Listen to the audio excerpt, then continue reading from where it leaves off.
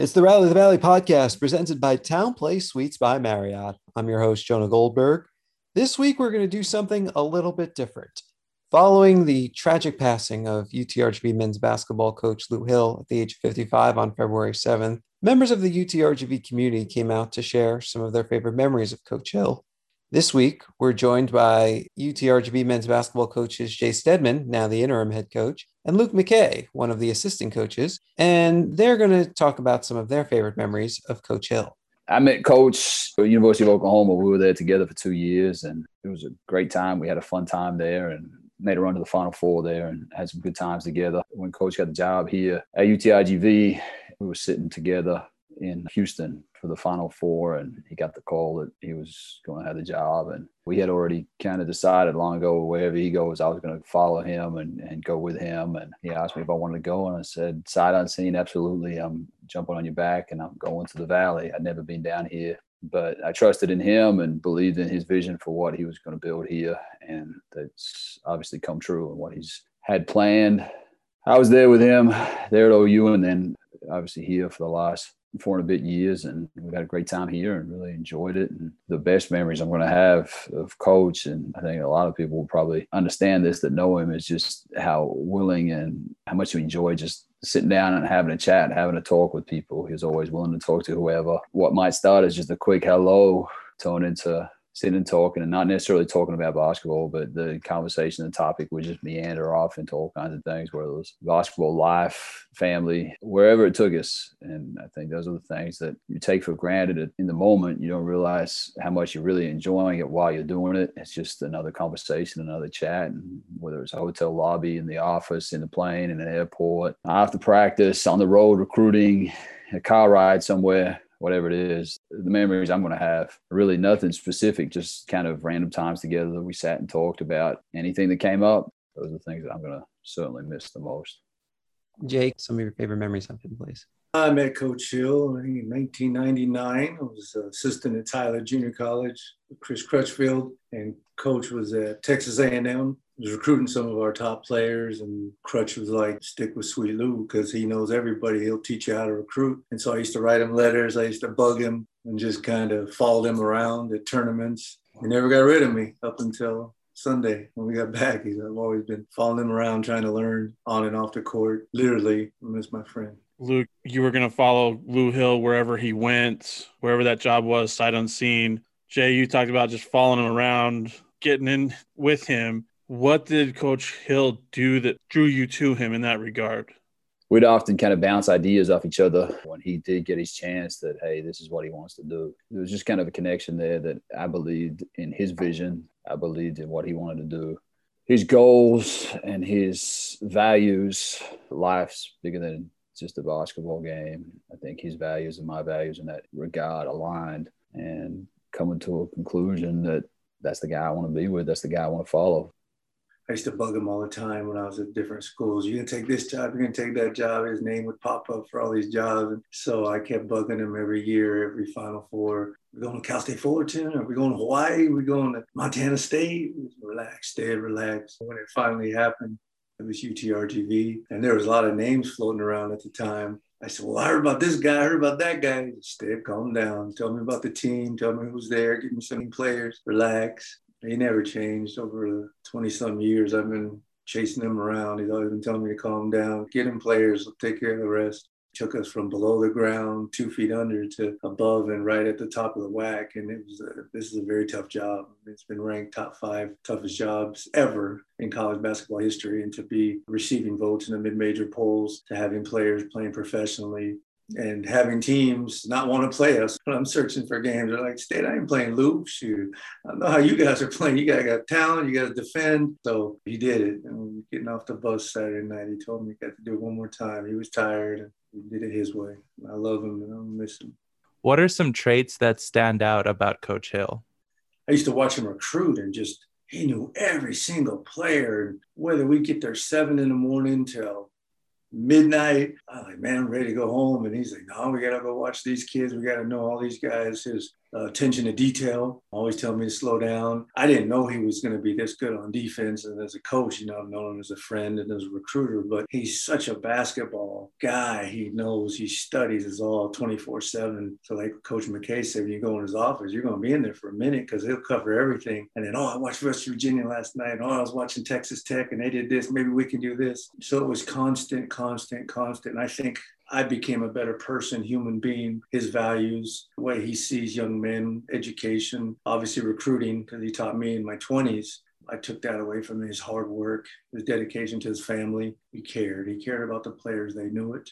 We're basketball coaches and the game's important. But really, this is a people-based organization. It's all about the people. There's lots of attention to everything that college basketball can bring to a person, but really it's relationships and his ability to build relationships and hold relationships is something that I was able to take away from him, that it's just bigger than a particular game. It's bigger than X's and O's. It's just what goes in between those four lines. And everybody knew him. Everybody thought highly of him. And that was short-term relationships, long-term relationships, and everything in between. He was very open to listening to people and open door policy, always treating people and treating young men appropriately and correctly, and having high expectations and setting the bar high and helping them meet those expectations and leap over that bar is something that he did. And he was very passionate about young people and the development of young people beyond basketball.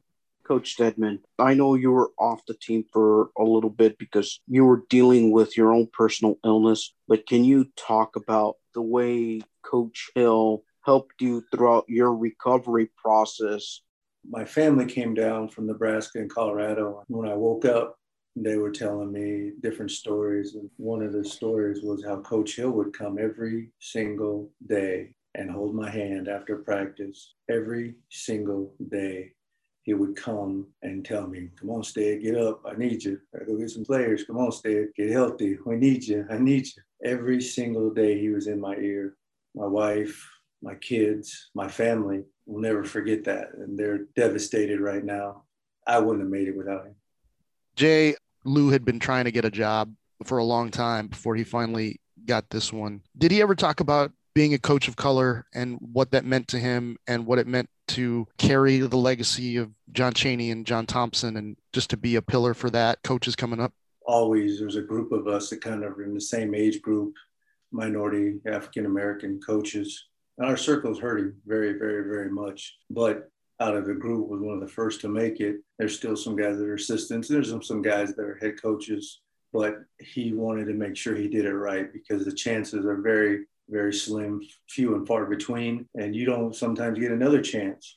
And if you do get a chance, let's make and do it right. Whether you leave here and move on to somewhere else or whatnot. But he did talk about it a lot. And he was worried when he saw African-American coaches getting fired, whether it be football or basketball, and the messages sent. And it was very important to him. He was on a group of African-American coaches. We used to go to the Black Coaches Association when we were younger in our 20s and early 30s. Coach would lead us and bring up topics and make sure that we understood because most of our team is African-American, a lot of our staff is, and just wanted to make sure that we knew how important we were to so many people, to his son, to his daughters, to his family, to his wife. There's a lot of eyes. He always tells me, Stead, there's a lot of eyes on us. We have to do right, act right, be right, and we need to win both on and off the court. Could you guys elaborate on what kind of leader Coach Hill was?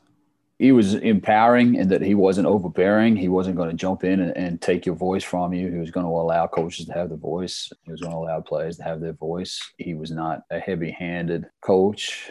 We knew that it was his program, and when what he said went, and that was it, and that was a final decision. But leading up to that final decision, he was more than happy to take input from other people and look at things from a different perspective. And lots of times we would sit there in his office and chat about basketball, and maybe he'd come with an idea that he felt like this is what we need to do. And one of us would come with a different idea. He'd consider it and circle back and take our idea on board. Timeouts, one of us might whisper in his ear, "Hey, let's do this, coach," or "Let's put this guy in the game," or different things. And he'd do it. No questions asked, and he'd do it. But we all knew it was his program. It was his final decision, but empower us, and he'd give us responsibility. And same with the players. He would empower them to make decisions on behalf of the team and would let them play through that, let them live through that. And he was great at that, taking a step back and not let it be ego-driven, but also we knew who the head coach was.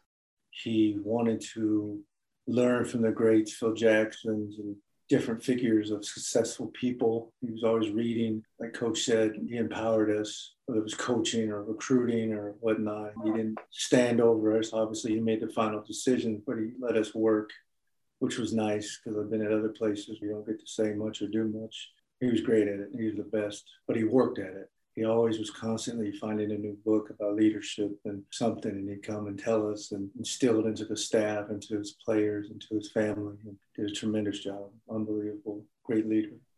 Thinking back on these past couple of years, y'all shared together with Coach Hill at UTRGV. What are some memories with Coach Hill that stood out to you during that time?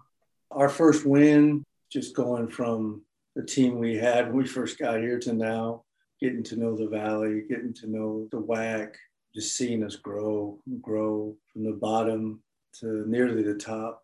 The journey, it was tough and fun, and it was wonderful. Watching his family grow, watching his kids grow, watching Coach grow, smile, laugh, and his vision, it worked. His defense, his trapping, his stuff he envisioned from the get-go. And he finally got his 6'10" shot blocker. It only took us 6 years, but finally got him his big man finally. So he says, Dad, it only took you 6 years, but finally. So it was great. We'll try to finish this off with my friend. I still see the hotel. We were sitting in Houston when he called me. He said, hey, come down to the lobby. And we sat down. He said, we got it. And we're headed to UTIGV. But everybody sees the games. Everybody sees the practices. But it's times away from everybody's eyes to go into making a team and competing and being successful that not necessarily one in particular, but just those moments that you don't realize how important they are and how much they mean to you until they're not there anymore. I think those are going to be my fondest memories is sitting in a locker room after a game, meeting in a hotel lobby after a game, talking about our next opponent. They really are the most special moments that you have. Those ones are the ones I'm going to miss the most. We talked to Coach Sampson about Lou, and we talked about the 2018 game. He made an effort in that press conference afterwards to congratulate UTRGV on the effort and that the program's on the rise. And he had such glowing memories to say about Lou. But one of the things he said yesterday is about how hard the players play for Lou and how much they care about Lou. Can you just describe why that relationship exists to that level and how his teams embody the type of person that Lou was?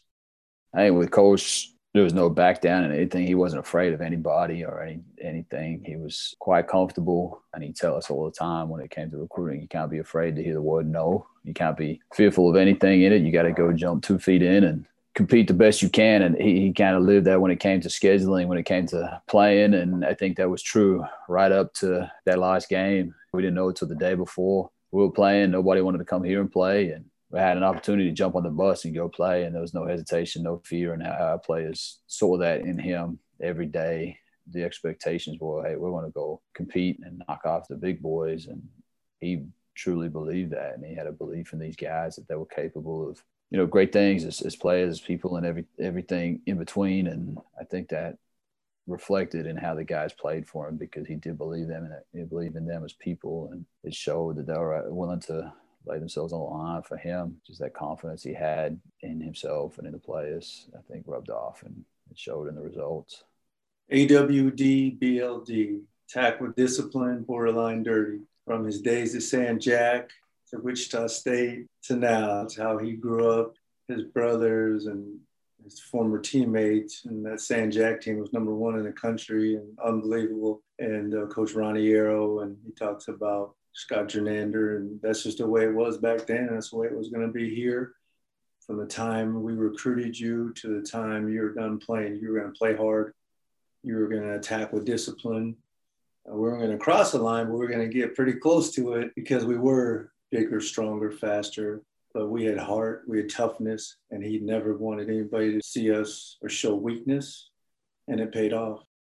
There was really nothing that ever kind of rattled him, and he made everybody else around him better. Talk about that positive attitude that he had every day, regardless of what happened. I mean, even after losses, I heard that he was one of the best to handle a loss. Just wanted to ask you about that.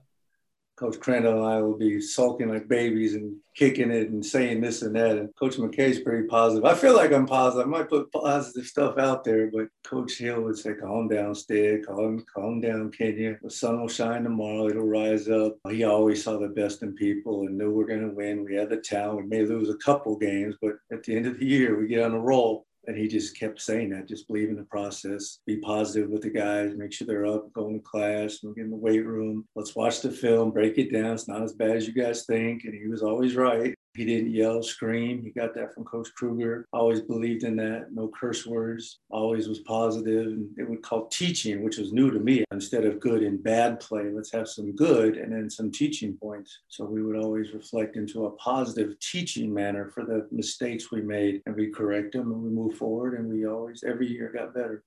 What do you think he would want to do? How do you think he would want you to lead this team? I don't think there's any question he'd want the guys to step out there and get back on the court and practice and play. There's no doubt about that at all. I know that's what Mrs. Hill wants for the guys.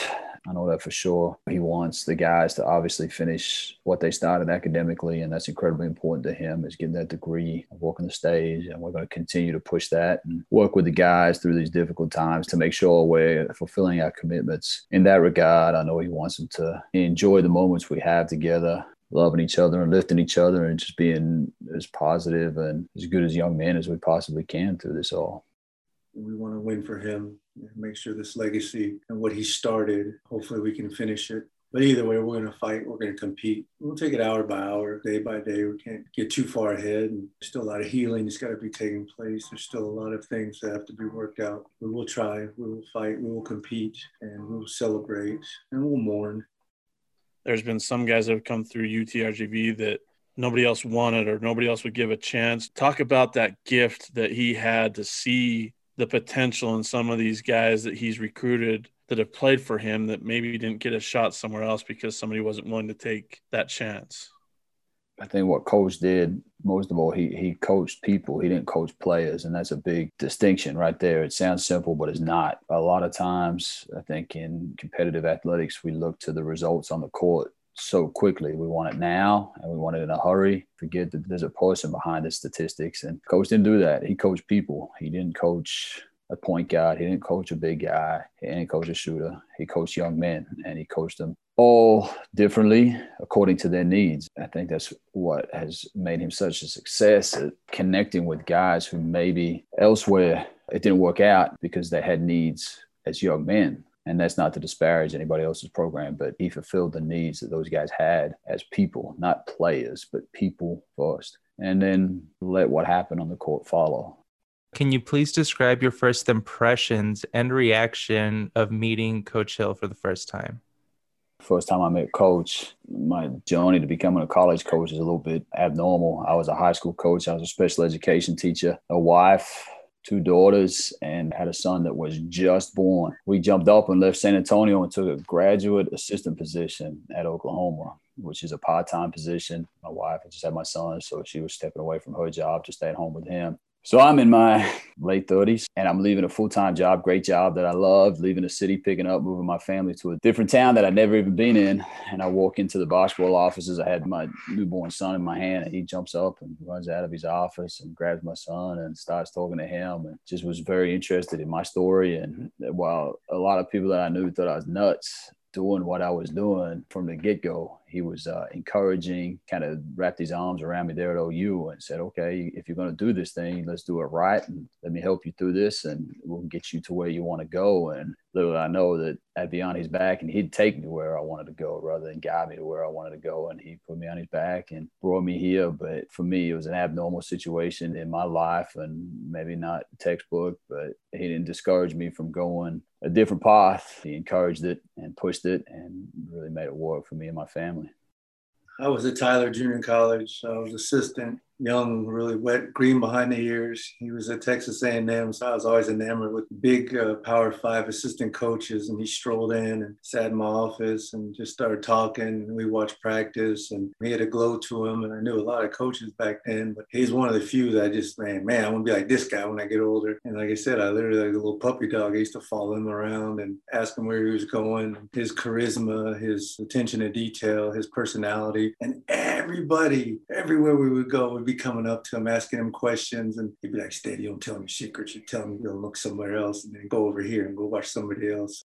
Well, I was blessed and fortunate. He let me hang on to his coattails and follow him around for so many years as he went on from there to UNLV and then Oklahoma. And always my big brother, always my friend. I learned so much from him. But from the get-go, he was a bright, shining star, and I just want to be like him and be around him. And I was blessed to do it for so long. I learned how to do basically everything through him, from recruiting to coaching to teaching to patience to love to positivity. I wouldn't be where I'm at without him. Those legacies and things, as long as I'm here and wherever I go, that will always continue. I love that man and his family. I owe it all to him.